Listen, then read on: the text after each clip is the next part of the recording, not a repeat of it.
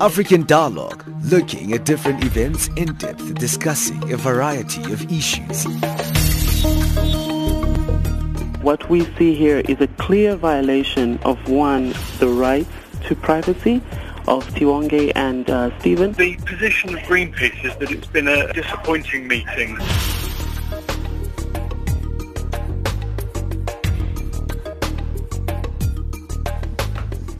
Well, good morning. Thank you for joining us once again here on Channel Africa, where we see things from an African perspective. This is me, Benjamin Mushatama. You'll be with me for the next hour right here on African Dialogue on the frequency 9625 kilohertz on the 31 meter band to Southern Africa and on DSTV on channel 802 on the audio bouquet. And remember, we're also online on www.channelafrica.co.za, where you can stream us live. Thank you for joining us here on African Dialogue, where we look at the big stories on the African continent. And looking at Burundi, Burundians have approved a new constitution which allows the country's president, Pierre Nkurunziza, to stay in power until 2034.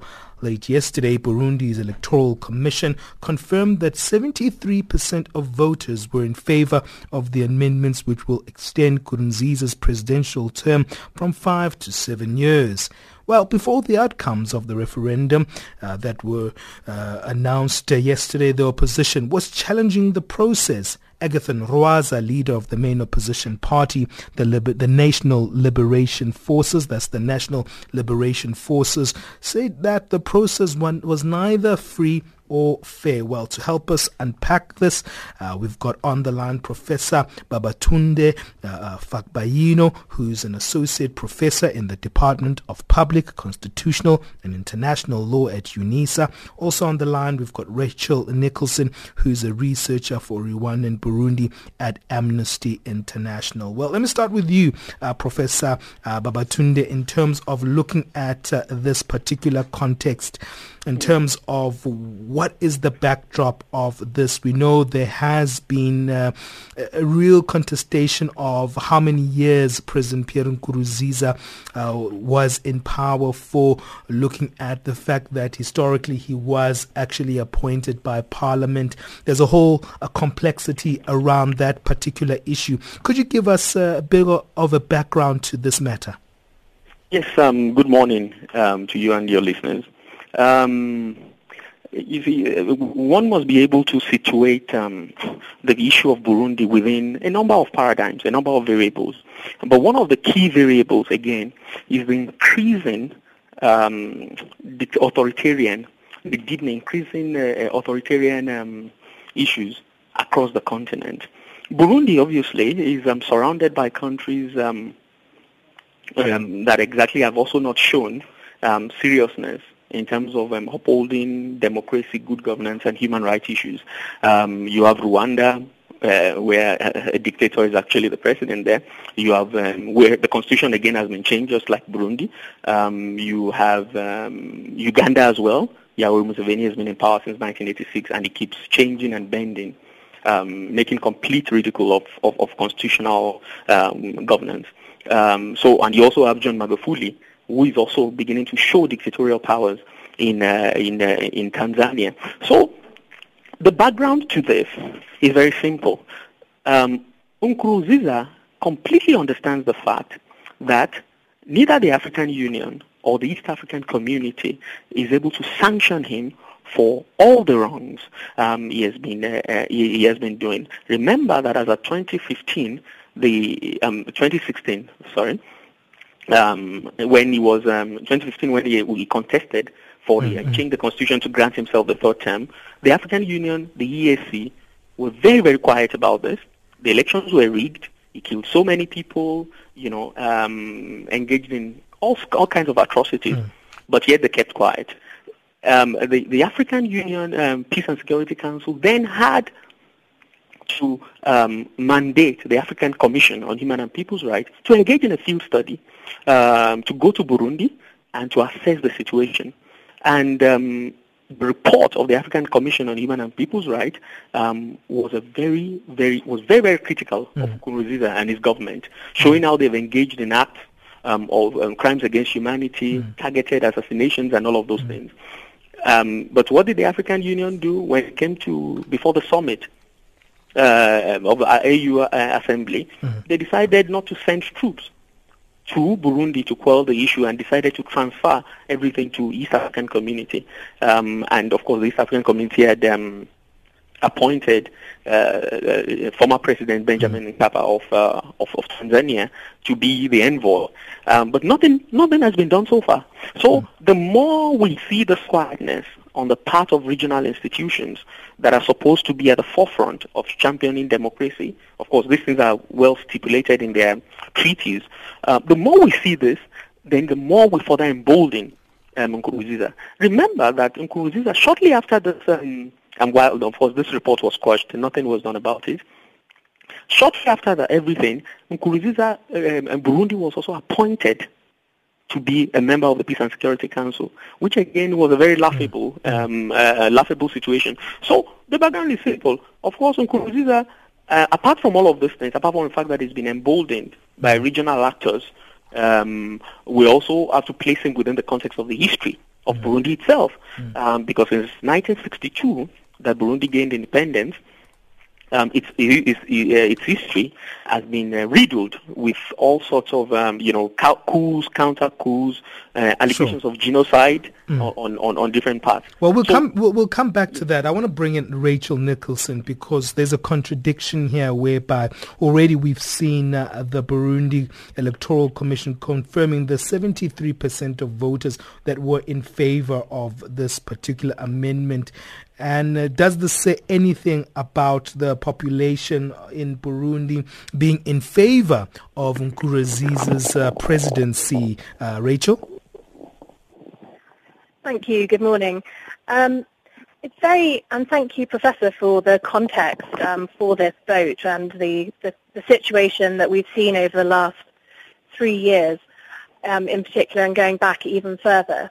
In terms of your question of what does this say about what the population of Burundi feel about the current government, it's very hard to say. Obviously, it's difficult to comment on the political leanings of different individuals, and so I wouldn't want to claim to know what's in the hearts of different members of the population.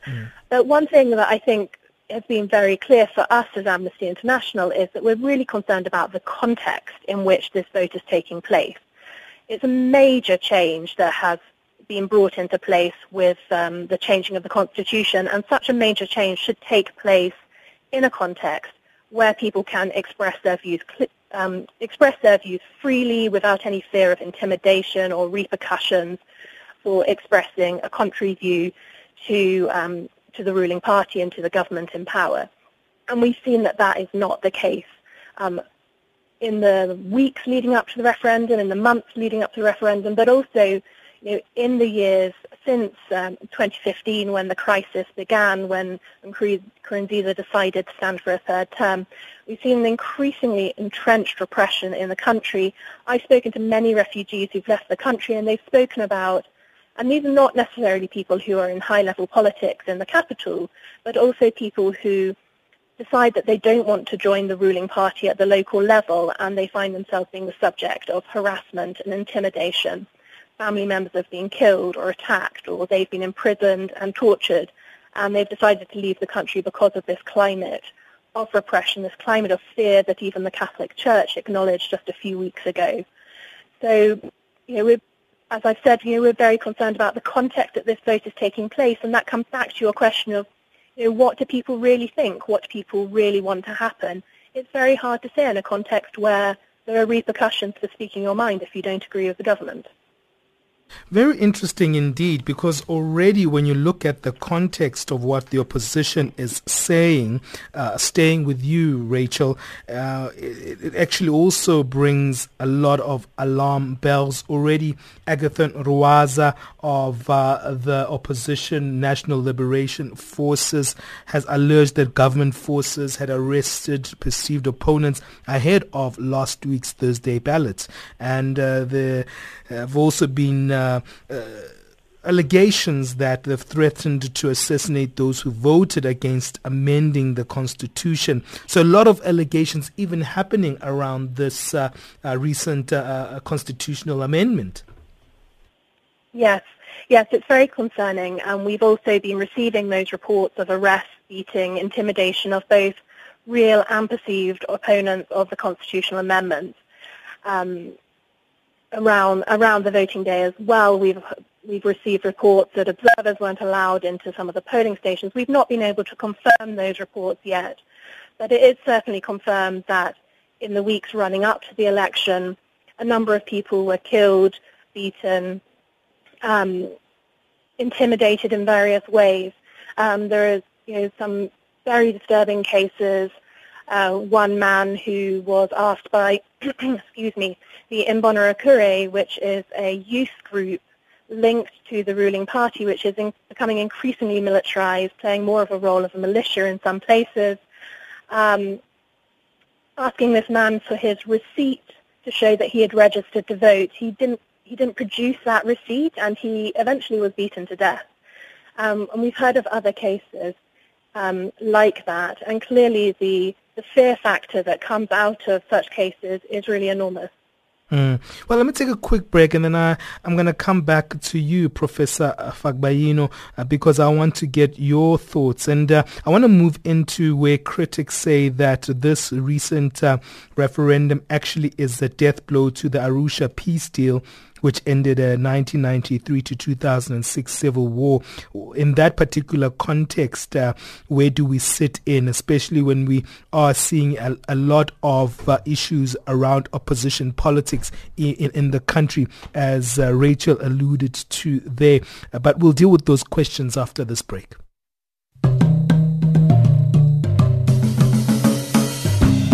The two-day Africa Shared Value Summit is modeled on the successful Shared Value Leadership Summit held annually in New York, America.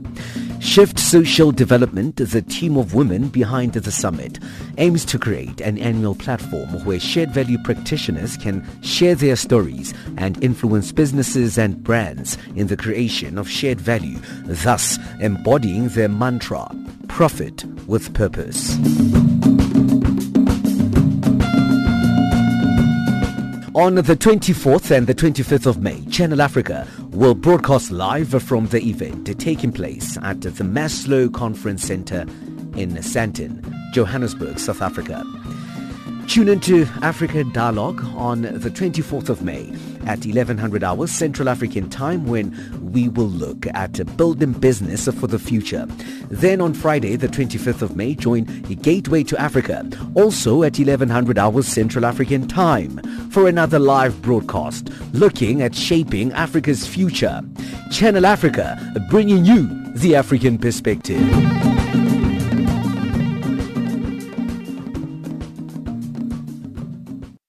Thank you for joining us right here on Channel Africa. We're looking at the latest story in Burundi, where there has been an approval of a new constitutional reform which will allow Pierre Nkurunziza, the president of the country, to stay in power until 2034. Before we get into more of this particular conversation, let's find out who this man is, Pierre Nkurunziza, and just get a little bit of a backdrop behind him. President Pierre Nkurunziza was born in 1963 in Burundi's capital city of Bujumbura.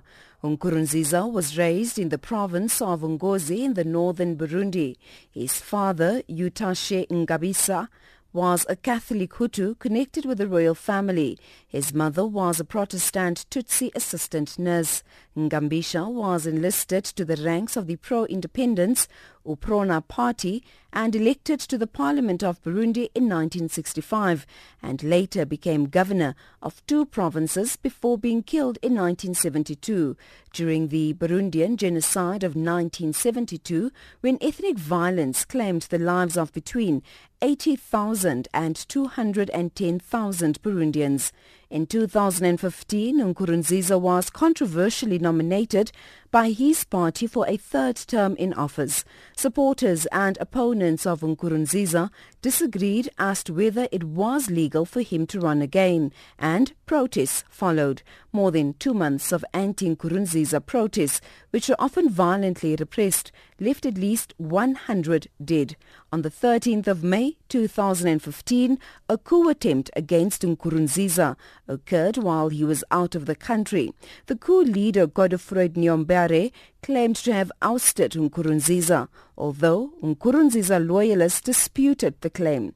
Facing resistance from Nkurunziza loyalists, the coup collapsed and forces loyal to him appeared to be back in full control by the 15th of May.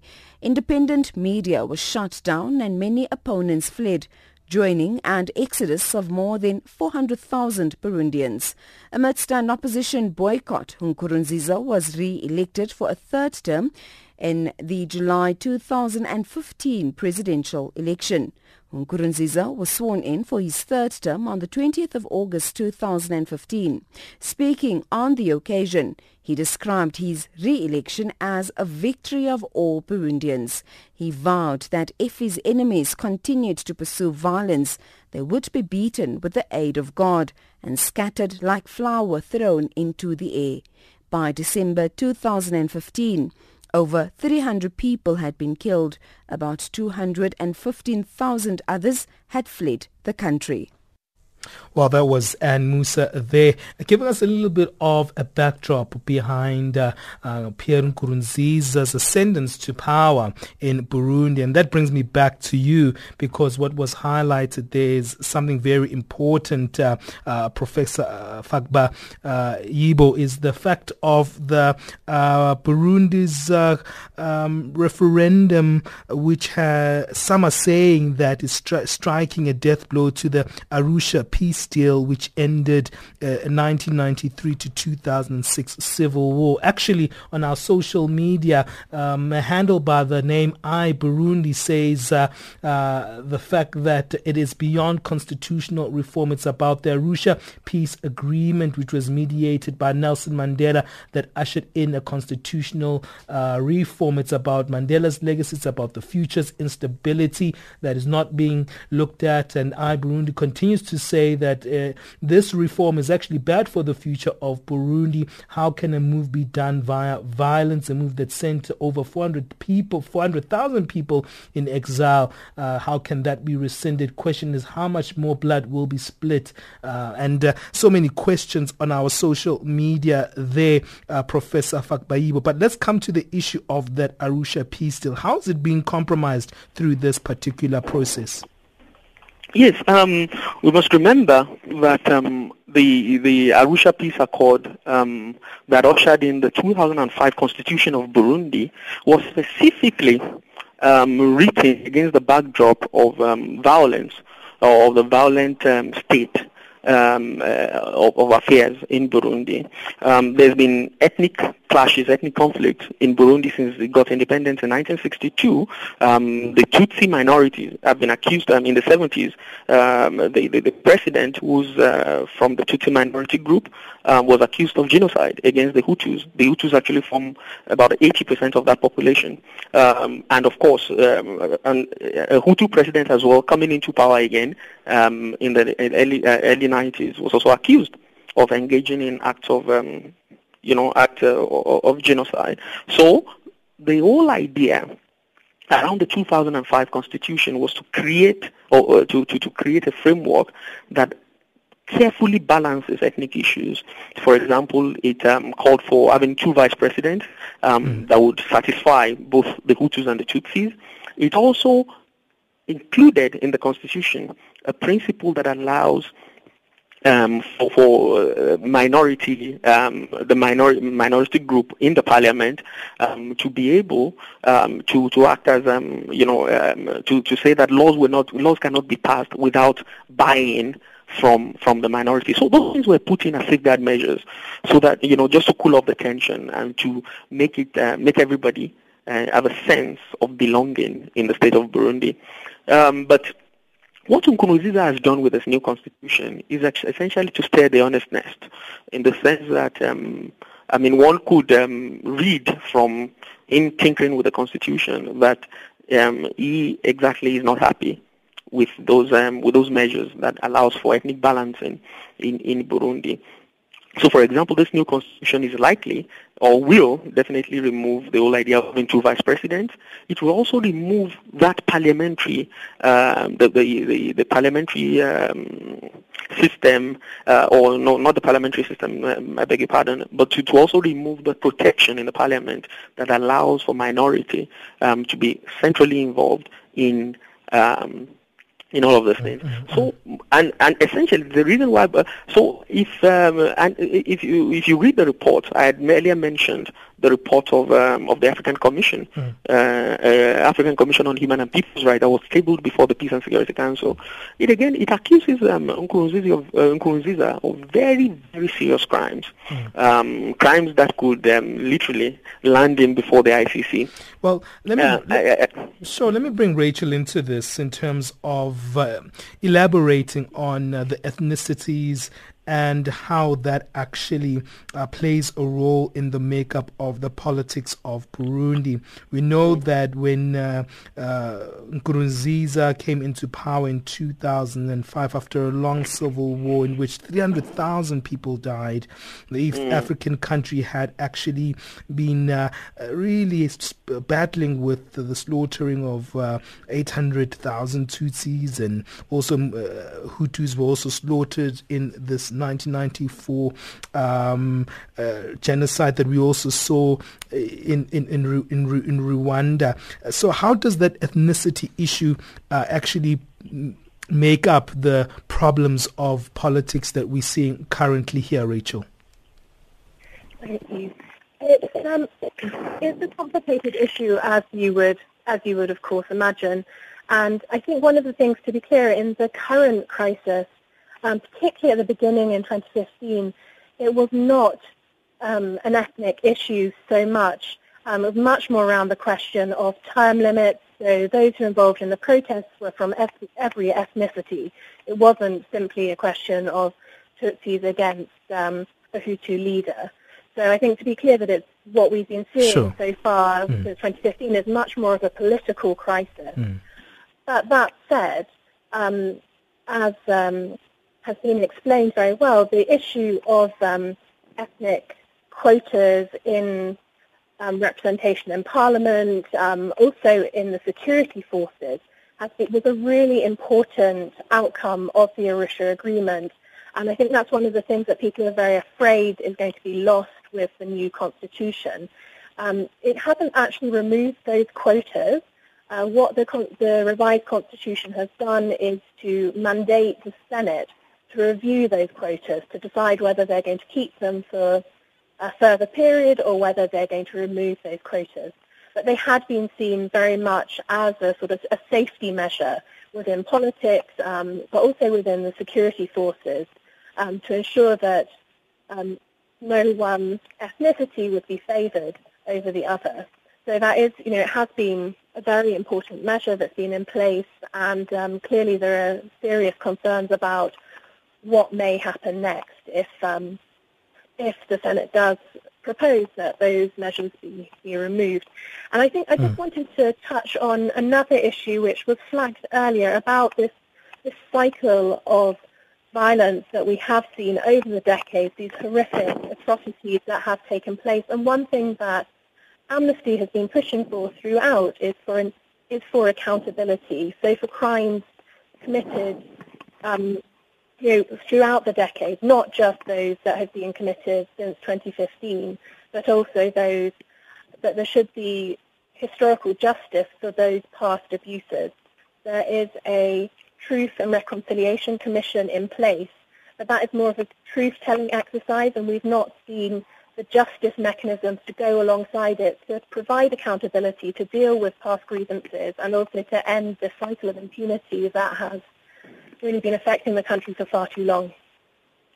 And also the question that I also want to ask in that regard, Professor Fagbayibo, is around the issue of with this particular constitutional reform, where does it leave the opposition? This constitutional reform essentially is targeted at silencing all forms of opposition. So Nkuruziza's ambition to have a one-party state, because with this constitution he is effectively sending out a signal that all he wants is a one-party state, where there will be no, freedom of choice, freedom of vote would essentially be meaningless in the equation of things. And of course, he has started the process because he also wants. So he has the opposition has been excluded. The opposition actually boycotted. They had boycotted the elections in 2015, and they had also boycotted this referendum. So, and if there is no,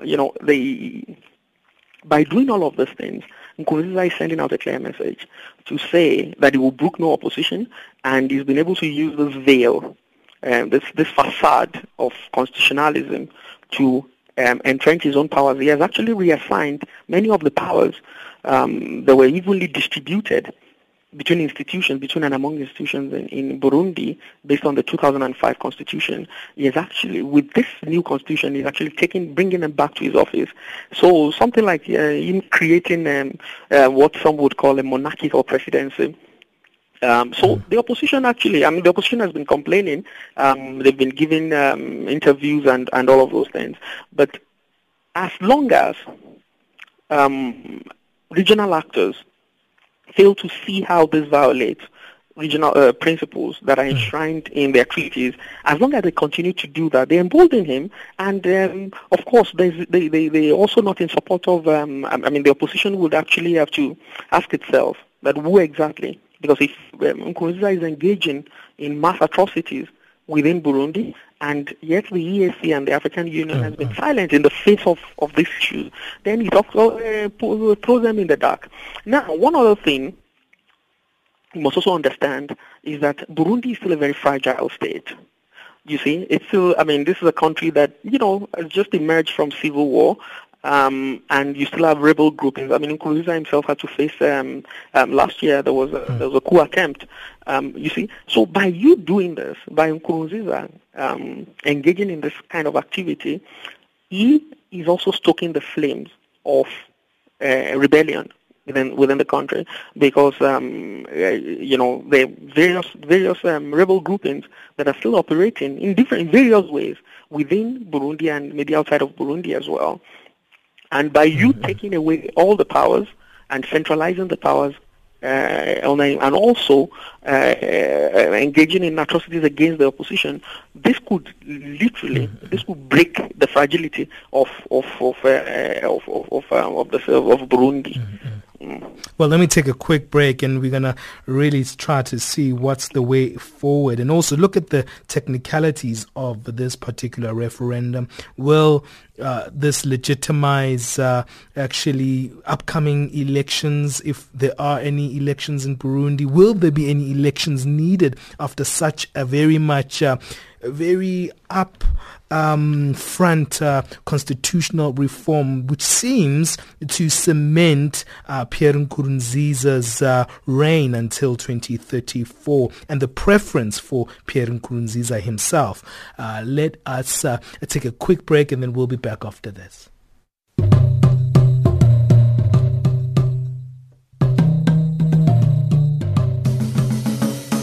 Friday, the 25th of May, is a special day for our continent. It is Africa Day. Africans commemorate the founding of the Organization of African Unity, now known as the African Union, on the 25th May 1963. It aims to celebrate African unity. Channel Africa will be part of the celebrations. Join us as we broadcast live from the 9th Thabo Mbeki Africa Day Lecture.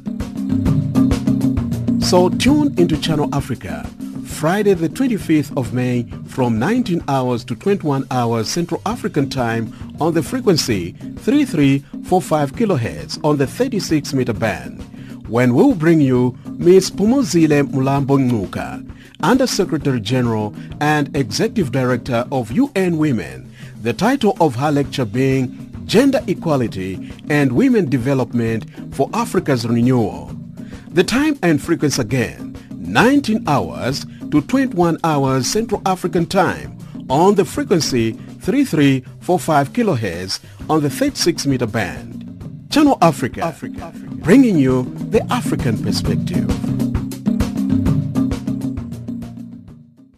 Well, thank you for joining us right here on African Dialogue. We've got just a few minutes left with our guests. If you're just joining us, we've got Rachel Nicholson, who is a researcher for Rwanda, Burundi at Amnesty International. Professor Babatunde Fagbayibo is an associate professor in the Department of Public, Constitutional and International Law at the University of South Africa. Rachel, let me come to you in terms of, there seems to be now a stalemate for progress and also intervention from outside forces in terms of intervening with Burundi's political situation, as was highlighted by Professor Babatunde, highlighting the inability of the African Union to intervene in historical issues such as where we did see the issues of intimidation, and in the past where we saw also the contestation of the adopting these reforms that now have been cemented of extending the reign of Pierre Nkurunziza. So where do we sit now in terms of the situation? Yeah, and in addition to some of those measures that have already been mentioned, just to add that the African Union has monitors on the ground, human rights monitors on the ground in Burundi. They haven't signed a memorandum of understanding yet, which limits what they're able to do. And also the United Nations has set up a commission of inquiry on the human rights situation in Burundi.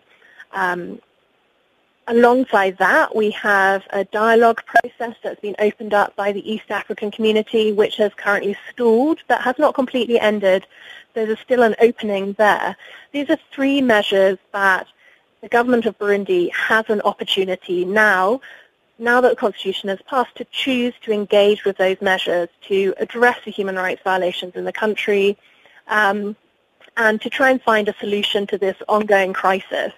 I really think that the ball is in the court of the government to engage with those mechanisms. It's also in the court of those mechanisms to really up their game, to insist on Burundi's cooperation with those mechanisms.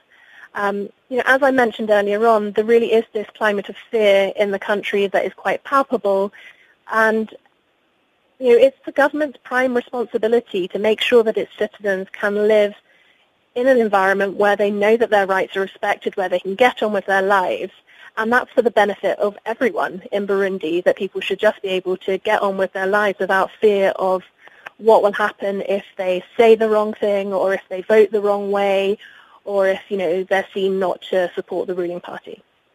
What are your thoughts, Professor? Yes. The African Union, of course, I already mentioned how the African Commission was mandated to do a field study, or to engage in fact-finding mission, rather. And of course the EAC process as well, which has not really, of course they say they've been dialoguing, but nothing has really changed. I mean, the atrocities keep increasing, and opposition members are being subjected to torture, death, and and of course issues of rape again are surfaced.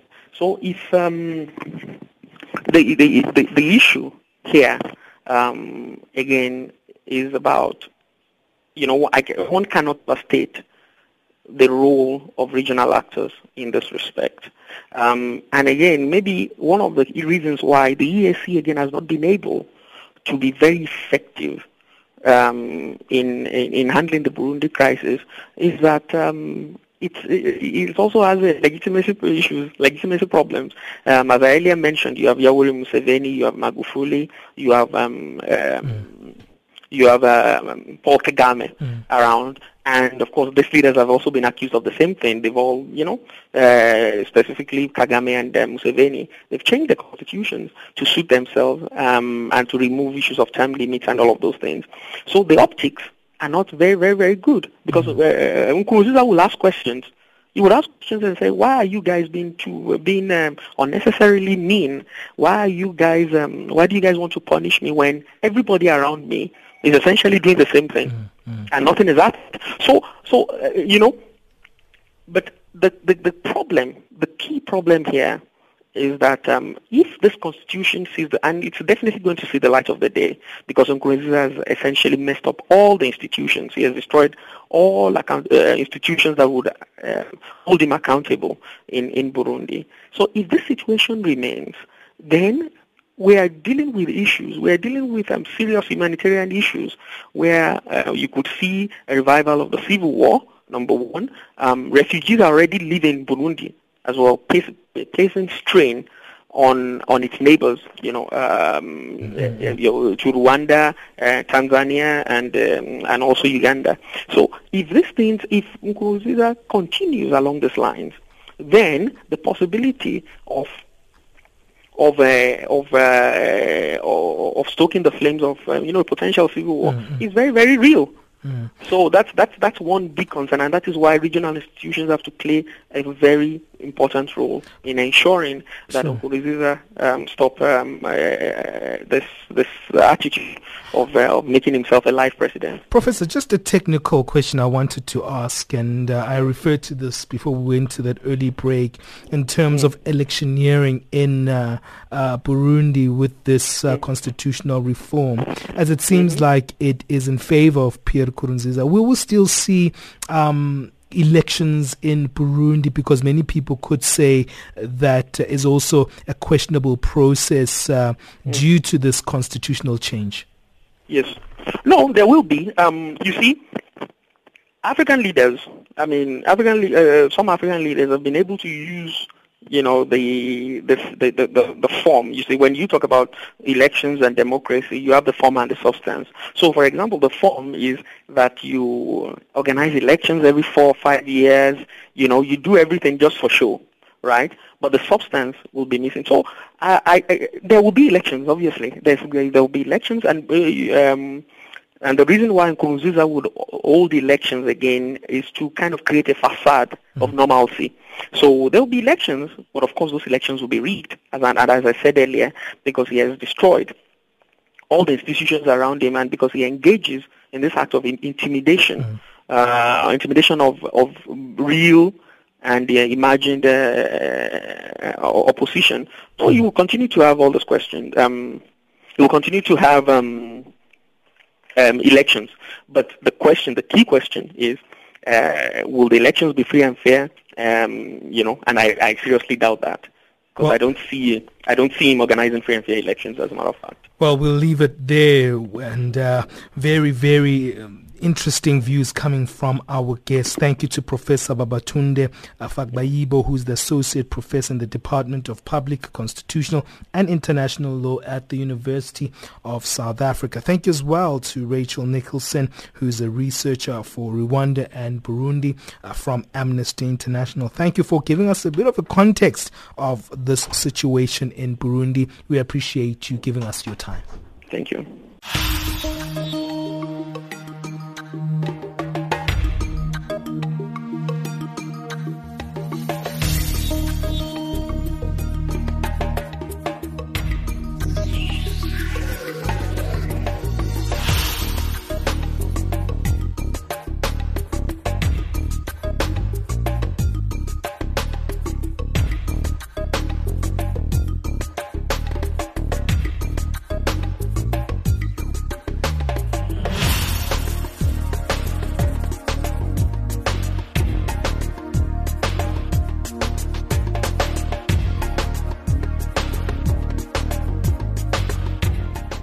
Well, that's how we wrap it up. Remember, stay in tune with us right here on Channel Africa. If you want to stream us live, we're on www.channelafrica.co.za, on DSTV, on channel 802 on the audio bouquet. And remember, don't forget our Channel Africa Facebook page, or our Twitter handle at African Dialogue, or at Channel Africa 1. Well, that's how we wrap it up. We'll be back tomorrow. From me, Benjamin Mshatam. Until next time, God bless.